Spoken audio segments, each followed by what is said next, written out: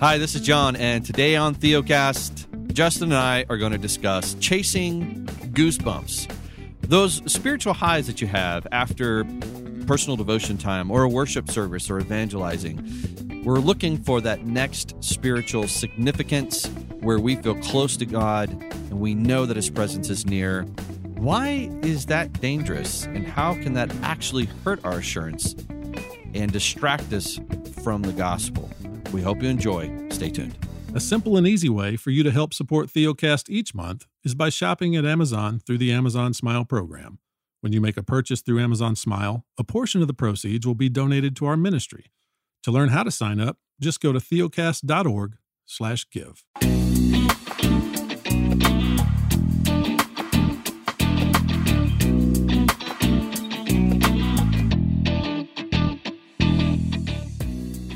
Welcome to Theocast, encouraging weary pilgrims to rest in Christ. Conversations about the Christian life from a Reformed perspective. Your hosts today are Justin Perdue, pastor of Covenant Baptist Church in Asheville, North Carolina, and I am John Moffitt, pastor of Grace Reformed Church in Spring Hill, Tennessee, just south of Nashville. And it's good to be podcasting with you today. Justin and I already were on another podcast that's probably come out by now. We encourage you to doing a lot of podcasting today. Apparently, podcast is a verb now. That's right. And one of the things we're excited about is that we have people ask us all the time, what's a great book that you guys recommend? One of the things we're going to start doing is giving away stuff on our podcast. So stay tuned next week. We're going to start doing some giveaways for our members and for our listeners, books that we like and enjoy. It's kind of like if you've ever attended one of those church services and they're trying to encourage people to be baptized, and they're like, text baptism to this number and you will be entered into a drawing to win a free iPad. And it's like, no, that's not what this is. That's kind of what we're doing, but not really what we're doing. No, I'm kidding. I'm kidding completely. Yeah, we actually love these people. That's true. Oh, anyways, well, today is a fun subject. It's one that Justin and I are pretty passionate about. We like to liberate people. It might even be a thrilling subject. A thrilling subject, some say. Yes, quite moving as it might be. But it's one of these things that we like to liberate people from. And so, Justin, talk to us a little bit about this subject, why it's important, and why we chose it. Like you just said, brother, this podcast exists to try to set people free from all kinds of bondage and to pull people away from things that are less than good onto the only sure foundation, which is Jesus Christ and His righteousness and work for us. And one of the things that we can often chase after and frankly be enslaved by is the pursuit of what I might call spiritual highs, where we chase after experiences. And so people need to have that category in their minds that sometimes we need to be delivered from things that in our experience actually feels good, but then can become really bad for us because we're always kind of measuring how we're doing up against how we felt that one time or the experience that we had that one church service or whatever it may be. And then it introduces all of these thoughts and concerns and stuff into our brains, and we become hyper introspective about it. And we become anxious or worried or concerned about various things because we're not feeling how we once felt about Christ, or I'm not doing as well today as I was yesterday, or this week at church just is not thrilling my heart like I was thrilled last week, or that service that happened 2 months ago, or whatever it is. And that can become a very heavy burden, and it can become something that is a form of bondage, as I referenced just a moment ago. So we're hoping to have a reasonable conversation about this and not only point out maybe where this comes from, but also pull people onto something better as we try to think reasonably about the Christian life and the fact that we're fallen and that we don't always feel the way we should. That's right. It's going to come to bear in this. So when many of those who are listening came to Christ, maybe you came from a background where you were in sin, or you didn't grow up in a church background, and you in that conversion moment, that moment when you saw the Holy Spirit open your eyes and your sin before you, and you saw that Jesus saved you, that it's an unreal other earthly experience to know that the Holy Spirit has transformed you. And I know that many have this emotional moment where they they truly experienced the gospel in a way that transformed their life. They were a different person going forward. And then you see this person and they're involved in everything. They can't get enough of the Word of God.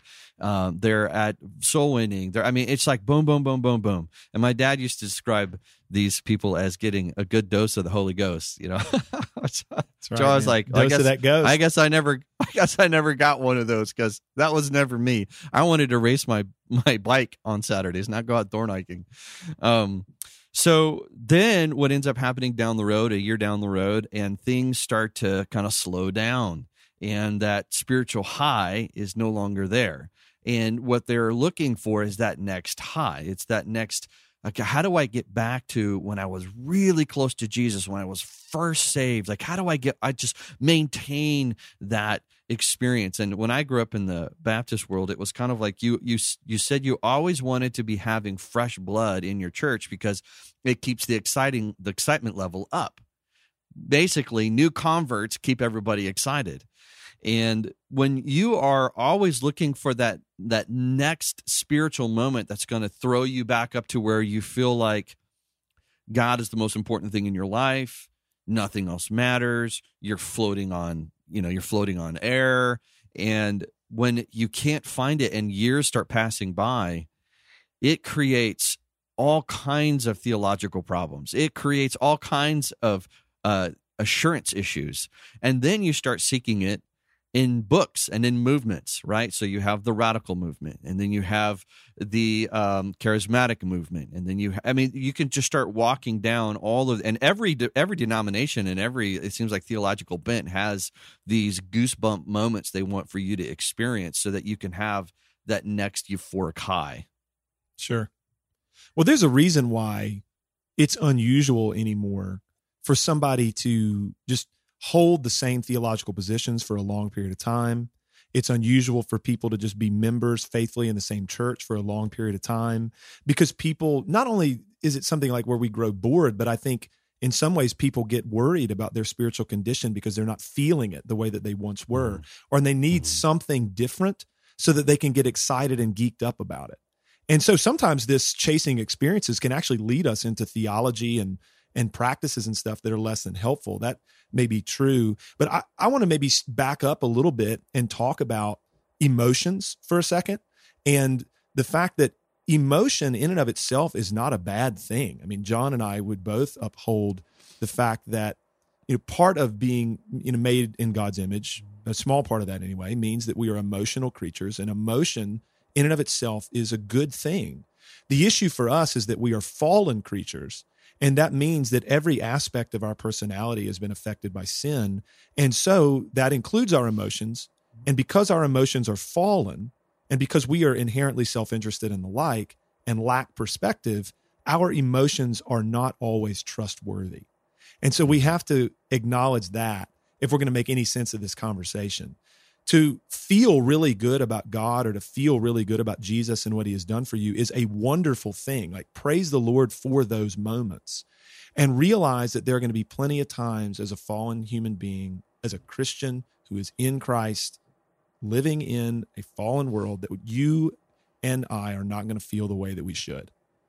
And so we've got to have something by way of a sure foundation that is bigger and much more robust than how I'm feeling on any given day. As a matter of fact, I know in our church, we often welcome people to service acknowledging that they've come in feeling any kind of way, and that the only thing that's consistent about us is that we're inconsistent, in terms of how we feel.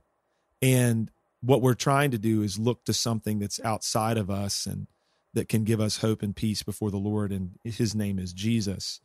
Thank God. I guess one thought, John, is that as good as the goosebump moments are, and they're great, like, who wouldn't want them? I mean, you would be wrong to say that, oh, well, you shouldn't want to feel great about Christ. Of course you should want to feel great about Christ and be moved and like just gripped. I mean, those moments are wonderful, and praise God for them, but also praise God that Christianity and the gospel is about more than goosebumps.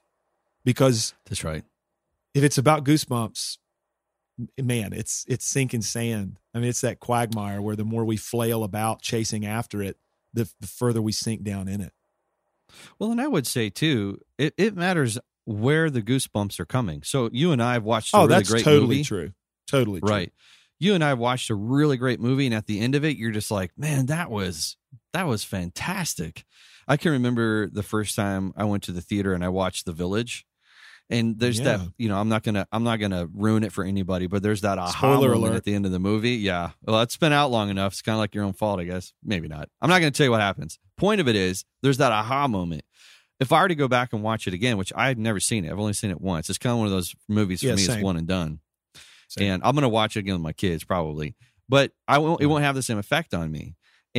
But we experience this closeness and this emotional high where you can feel the tingliness, your heart is exploding, your eyes are watering, and that could be caused by 1,000 different things. It could be caused by an abortion video when we start thinking about how kids are being murdered and it breaks your heart. Or it could be about God healing somebody from cancer and you're watching this video and it's just bringing this on. There's a million and one things that cause us as humans to feel this emotional drive that comes out of us.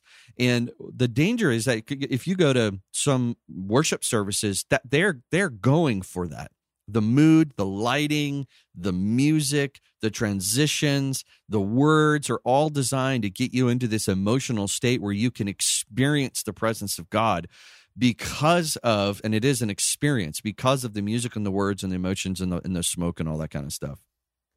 Now, on the flip side, I also know people who have had this experience when they repent of sin, and there's this weight that's off of them, and they have this warmth theologically where they can feel the presence of God, not real, but they understand his joy and they understand the love that he has for them. Justin, you and I have even experienced this on theological shifts where I can remember the moment I started to understand the covenantal God who has this unmovable, unshakable love for me. That was an emotional experience for me to realize that I had just never seen the faithfulness of a covenantal God. And it was one of those moments where I was brought to tears thinking about how much my God has proven his love for me. Really quick on that, just sort of autobiographically, like you're saying, I've been a Christian for a while by God's grace, but I've had several points in time, even over the last 15 years, as my theology has continued to be refined, like you're saying, where you come to a greater and more deep understanding of Christ and the gospel and God and his faithfulness and our security and all these kinds of things. And it is kind of like being born again. So we're not saying that either, that you won't have things land on you anew.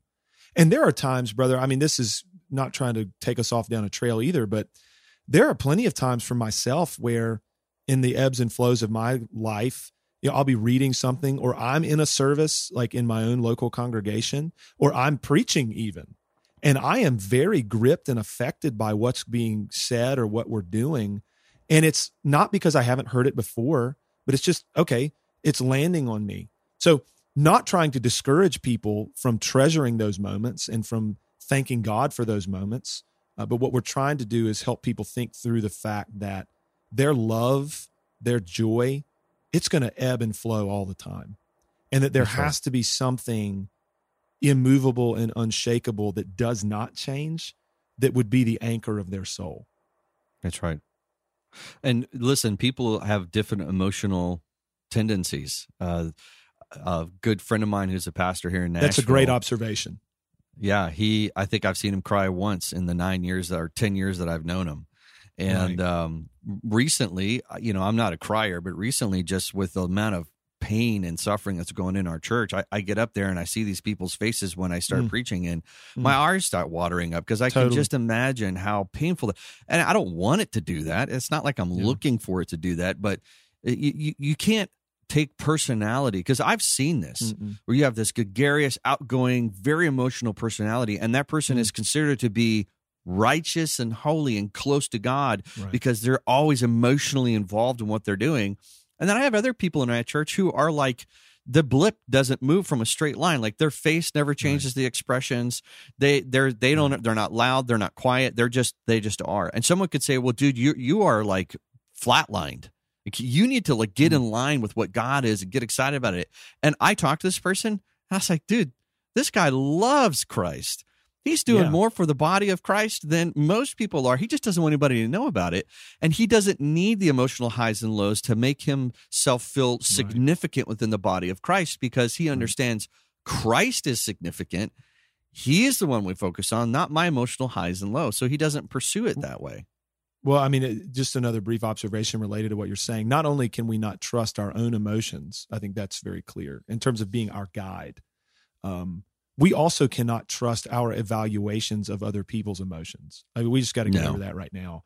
Like for us to look around and assess how we think our brothers and sisters are doing in the faith based on the countenance on their faces, or based upon how joyful we assess them to be like during singing or something. I mean, it's just absurd, because first of all, you have no idea what's going on in that person's life, and what they may have endured and encountered yesterday or this morning before they showed up to this service. But also, like you're saying, everybody's wired differently in terms of how they express themselves and how they communicate and how they look.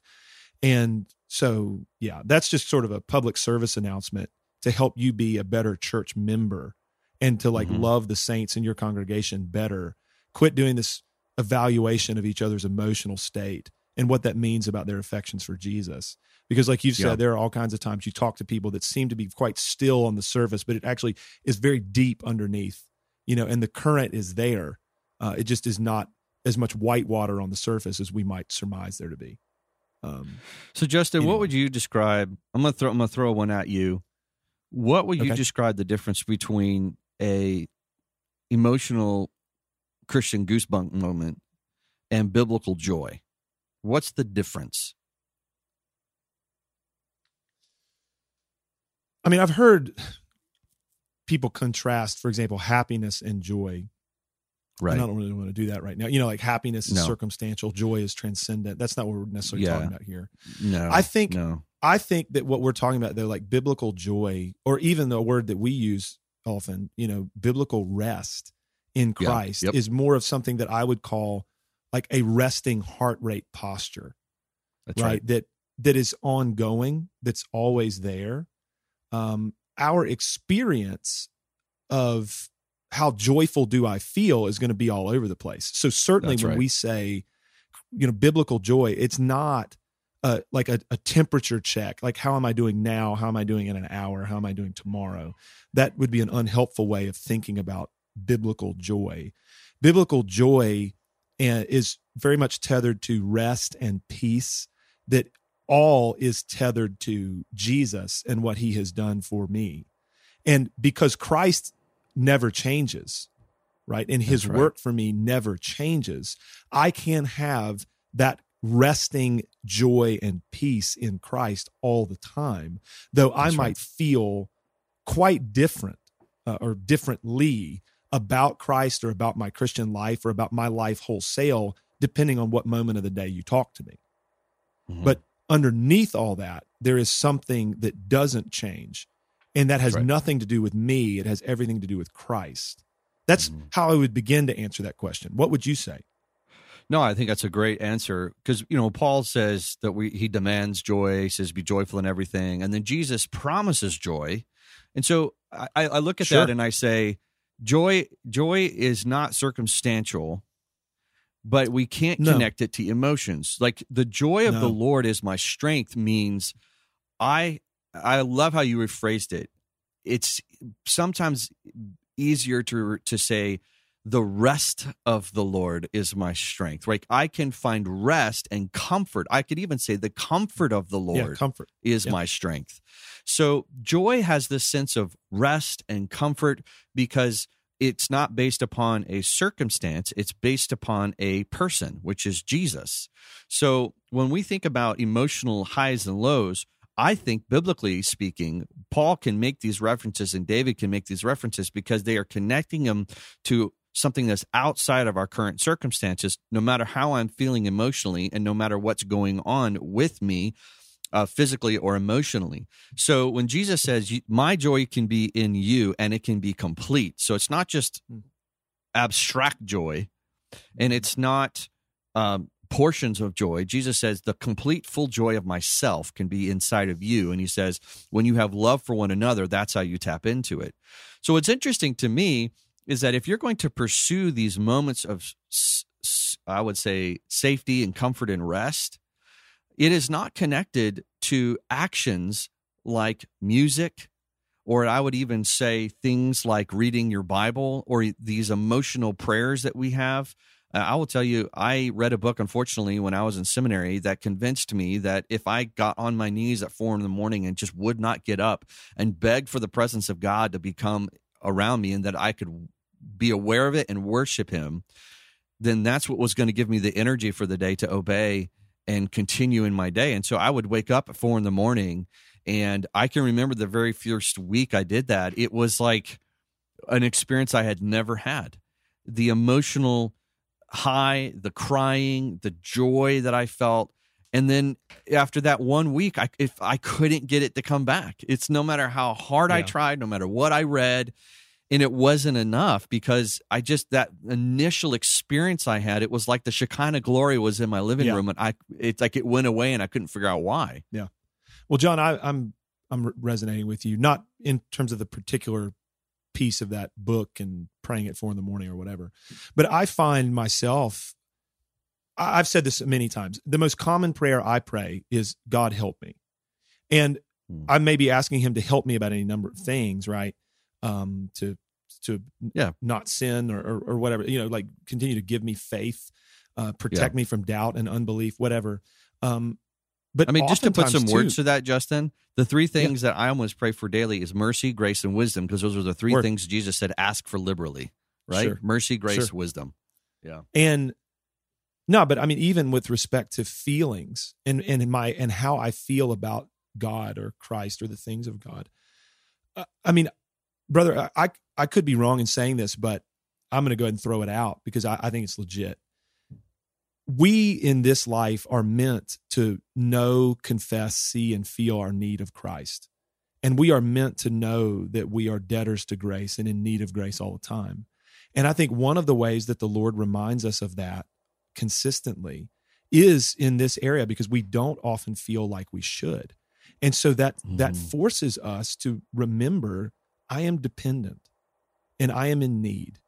And like, I need God's grace. I need his mercy. I need his power. I need his help if I'm even going to feel like I should, And so I think to find ourselves praying, for this, not chasing highs, but for us to pray that God would give us grace and that he would help us and that he would stir our hearts. I think it's a reasonable thing to ask the Lord for, and to see our need of it is not bad. In this life, as we are not fully sanctified yet and we haven't been resurrected yet. Anyway, I want to pivot slightly, maybe with an anecdotal illustration of this, sort of what we're getting at. And in many churches, it doesn't have to be like the mega church context, though I think the illustration I'm going to give is kind of that.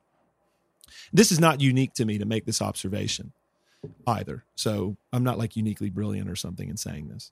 But how many times have you been to a church service? We can all agree to that. Thank you, brother. How many times have we... That's right. How many times have we all been to a church service where we walk in the space and it's, maybe it's an inviting space, whatever, and there's the screen up front and it's got the countdown for the service to start, It's like the clock and it's ticking down, and the music is playing, and like, with maybe like 3 minutes God's to go, about to enter the room.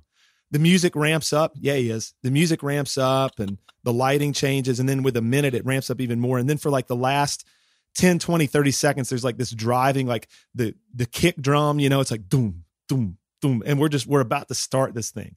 And like right on cue, the worship leader, like with this grand gesture, grabs the microphone and he's like, how y'all feeling out there? Kind of thing. And because I've seen this. I trust many have experienced this.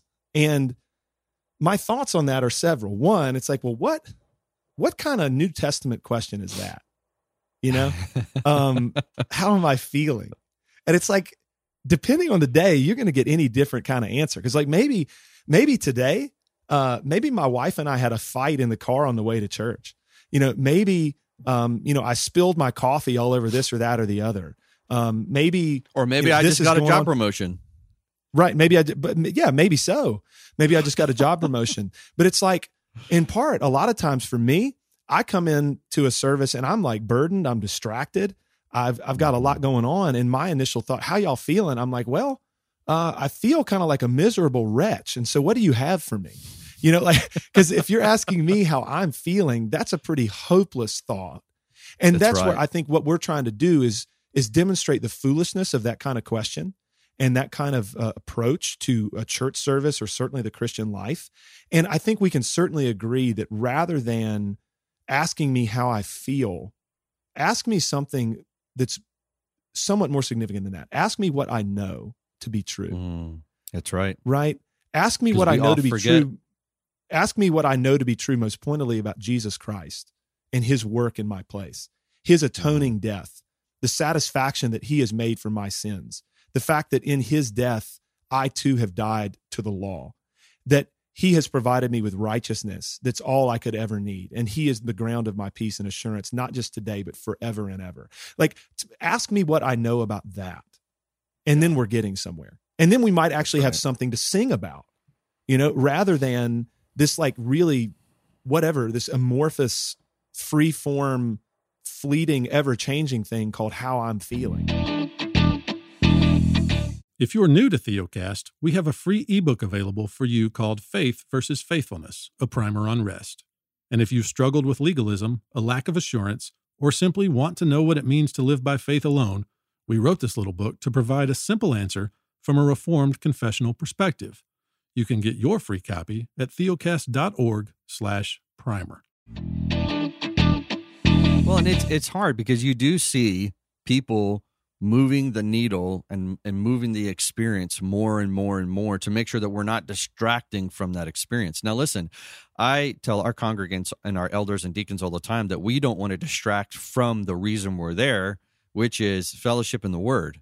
So if there's anything that's going to cause a distraction from that, then let's do our best to make sure that, the temperature is set to the right, room temperature, and that the space is reasonably inviting and not miserable. Yeah, that we can hear. Like if I'm preaching and people can't hear me, then how are they to hear the word? It's kind of a problem. Not hitting their ears. Yeah. So right. So don't hear us say that all those things don't matter. That sounds like something that's in Romans 10. How are they going to hear without a preacher? Yeah. Anyway. Yeah. Exactly. What we're getting at is biblical. That I understand why people are turned off by church often, because they get exhausted by the fact that they're going there. Everyone else around them is jumping up and down. Everybody else is excited. Or even if you're in a conservative church, everybody has a smile on their face. Everybody seems to be clean cut and good. And they are demonstrating that, man, they just have this, joy that I don't have. Like everybody's really smiling and everybody's happy. Really quick. I just kind of lambasted the sort of megachurch attractional model. Let me go after the traditional model real quick. So even the whole kind of classic, man, you greet, somebody gets up in the pulpit and greets everybody. And it's like, man, isn't it wonderful to be in the house of the Lord? Okay. Well, two thoughts on that. One, if you're asking me how I feel about being in the house of the Lord at this very moment, I don't know what I'm going to say to you because it depends on the week. But if you're asking me, do I know that it's good to be in the house of the Lord? Yes, I do. Right. But those two things are very different. And I assume that when isn't it wonderful to be in the house of the Lord? I assume that you're talking to me about what I know and not what I feel. But a lot of times the way that comes across is it's like, man, I should feel so warm and fuzzy about just being here. And I should feel so good about just being here in God's house. And it's like, man, I'm feeling nothing. Like, I'm afraid that if you told me that one of my children had died suddenly, I wouldn't feel anything because that's how jacked up I am emotionally. And I certainly don't feel all kinds of warm and wonderful things about being in the house of the Lord today. So again, there better be something bigger than that for me. That's right. Something outside of circumstance. Well, it's interesting that you should say that, Justin. I mean, not to talk about what we do at our services, but you and I are very sensitive to the fact that we know who is walking into our context. Every Sunday, I say to people, most of you, if not all of you, have walked in with shame and guilt for the failures of your week this week. And we want you to know one simple truth, that everyone stands here in equal need of God's grace. I don't care how you feel or what you've done, you need God's grace. And then we go into a prayer of confession. And after we confess our sins and receive forgiveness, I tell them, Now we have reasons to worship our God because he just forgave you of your sins. That has nothing connected to your emotions, whether how you feel about that or not. You have one truth that remains. Your God who loves you is good with you, not based upon you. And that is more important than how you feel about him or how you have treated him this week, because the circumstances shall remain the same. God saves sinners. I'm going to change a little bit. I know we've got a little bit of time left. I'm going to change this, Justin, to something that is a really hot topic. And there's a story I want to say. I was shepherding somebody recently for this very purpose. They were emotionally just out in every way, shape, or form. They weren't excited about church. They weren't excited about their faith. They weren't excited about their Bible reading. And they said, I've been just dry. That's the way they described it. I've been dry for 2 to 3 years, and I just feel burned.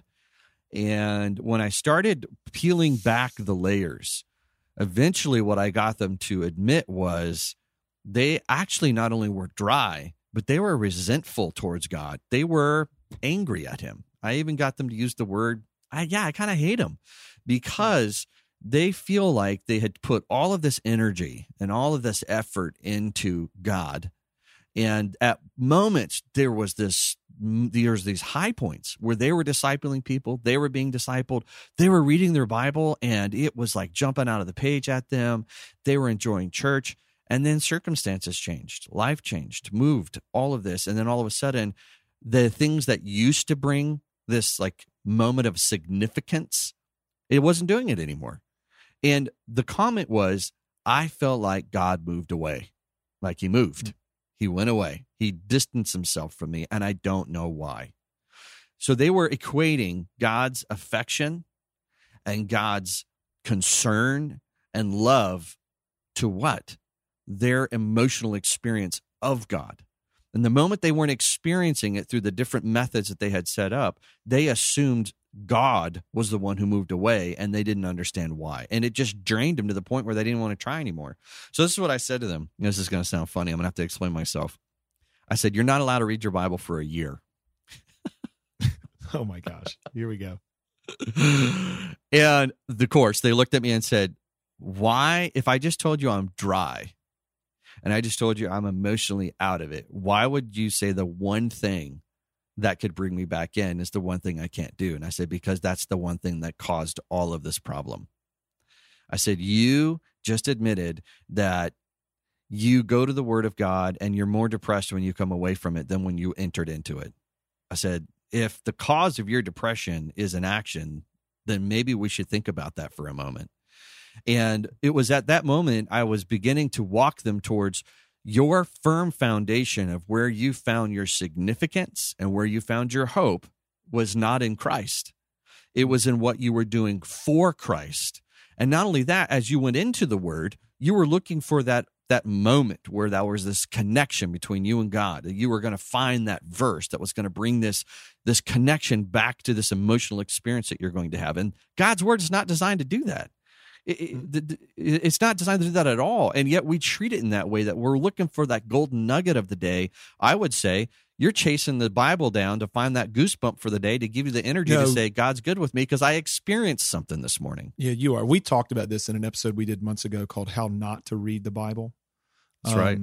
And one of the ways we said not to read it is this way: chasing after some experience, some high, chasing after a feeling that you would take away from the Word. There are any number of ways that we turn good things like Bible reading into bondage and slavery, for sure. And what we all need to be able to do, or what we need done for us, is to have people who love us enough to recalibrate our thinking on these things. And part of it is we need to learn how to read the Bible in the first place and understand it, legitimately in terms of its entire redemptive historical framework and everything. But then, yeah, you're exactly right. The way you framed it was exactly right, that you are not so much concerned about Christ or what he's done for you. You're concerned about what you're doing for him. And whenever that becomes your focus, there's no way that you're going to ever have peace and rest. Far from it. In fact, you're going to be exhausted. You're going to be beat to death, and you're going to have the experience that this person did. Eventually, you're just going to wear out because you're going to That's think, right. man, I am not doing enough. I never could do enough. And then, you get frustrated with Jesus or with God. And it's like, well, look, he is not the one requiring these things of you. You are requiring these things of you. That's right. You're right. And it's like, no, I mean, we could, I feel like we may be, headed in a completely different direction here. I'm not trying to do that and like derail our train, but it is related very much to the things that we're discussing. And I want to go back to it real quick. The point please. is, the reason I mentioned something so pointed is that I have talked to, it's happened at my members class this last Saturday. I was talking about Bible reading, and I said, how many of you moms are so exhausted by the fact that when you wake up and you turn your head to the left and there's already a 3-year-old there staring at you before you even get out of bed, and you're thinking, there's no way I'm going to crack the word this week. And so now you're feeling guilty because you haven't spent time in the word. You're exhausted, you're tired, you're angry, and you are feeling theologically and spiritually insignificant. I said, that is not the design of God's word. And if that's what it's causing, we are way off here. No, I agree. I mean, if it's this work to perform, if it's this thing that I must be doing in order to grow and be sustained in the faith, and like if I'm neglecting this, I mean, like you said, the perfect example, the mom with young kids. I mean, I'm married to one, and that's right. It's like, I can't tell you how many conversations we've had over the course of years where she has been discouraged by, like, just I don't know how in the world to read the Bible or read theology or whatever it is. There are just too many immediate demands upon me, and these things are primary. I mean, you ought not neglect your children or your family and things of that nature. Yeah, and so any kind of church context or Christian context that would say to somebody in that circumstance that you are failing, there's something clearly wrong.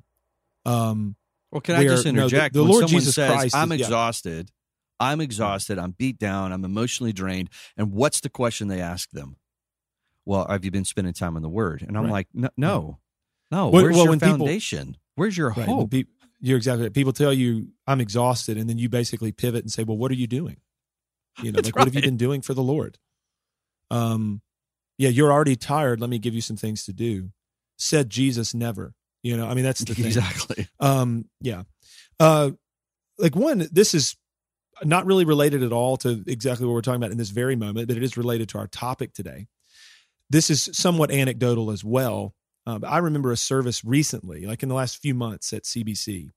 And in the message, I referenced a quote from John Newton that I will reference on a semi-regular basis, where he says something like that. This was going to be close to exact. So quote, in private, I am cold and lifeless as usual, but he permits me to speak for him in public, close quote. And it's like, bro, that's good, because here's a man who's, he's well-known, relatively well-known in the last few hundred years of Christian history, maybe more as a hymn writer than as an Anglican minister, but nonetheless, this man was a minister.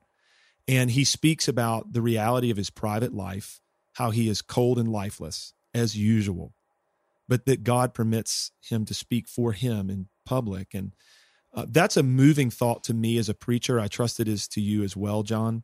But the comments that I made around that and speaking about, how we often don't feel it and whatnot. There was a brother in our church, very good friend of mine on our staff, who came up to me after the service and was just like, brother, thank you for that.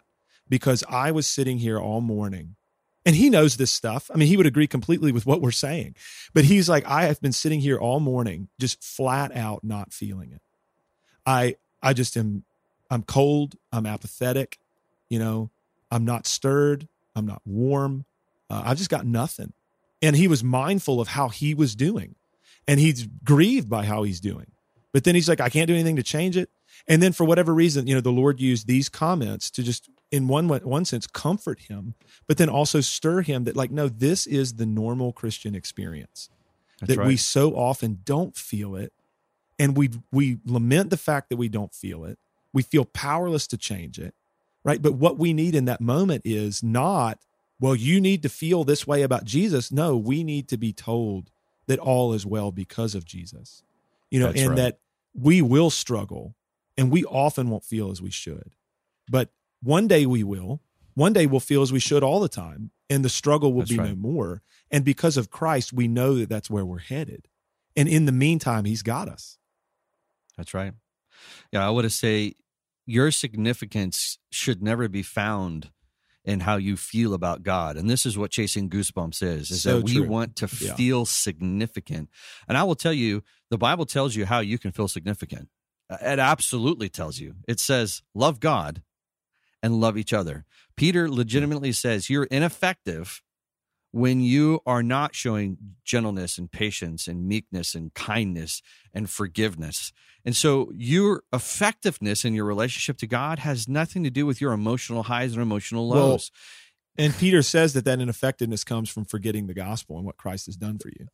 Right. And if you aren't doing these things, he doesn't say drum up some emotional high. He says, remember, you have been cleansed. Like you have been remember set your status, free from the remember who you are. bondage. That's right. Word. You've been set free from it. So the significance of your emotions is, if you have an emotional high, you're like, that was great.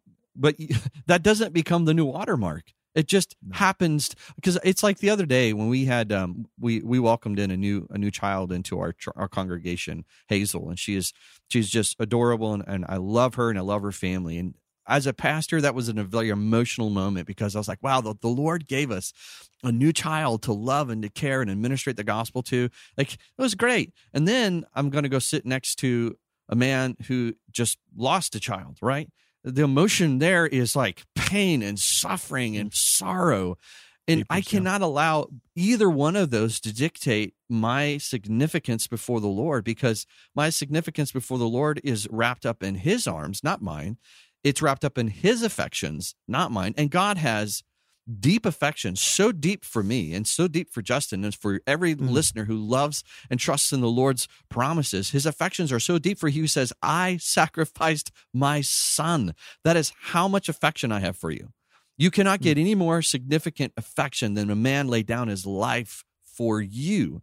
And so he doesn't say in return, in order for you to receive this, you must have the same level of affection. He says, believe it and it's yours. That's what stabilizes us. Yeah, for sure. And I want to make a brief comment about effectiveness because you brought up 2 Peter 1.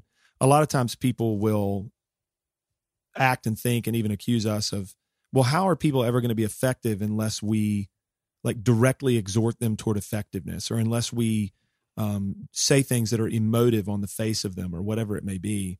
And my answer to that question is, well, that's sort of the wrong question, but let me speak to what your concern is.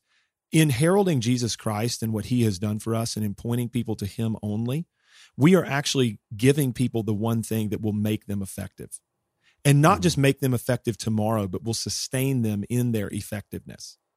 So like the proof is in the pudding in this too. I mean, you can motivate people with emotion and fear and guilt and all these other things for a period of time, but people will eventually absolutely crash against the rocks and will be done. Like it just can't be sustained. But Christ is able to sustain, and we can remain effective and fruitful in his church because he is the one who ultimately carries us along in that work. That's right. So I know that we're running low on time in the regular episode here.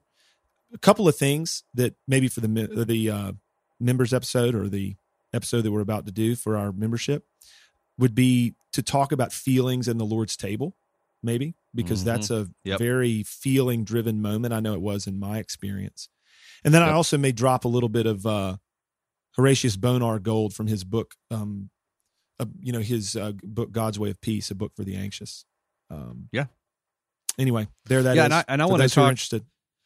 Yeah, I also want to speak on the preaching that is emotional, and I'm not talking about charismatic. I'm actually talking about Calvinegelicals, those who consider themselves to be Calvinistic, and how they preach in such a way that if you don't have these emotional experiences as that they are pressing you towards, then you should question your salvation.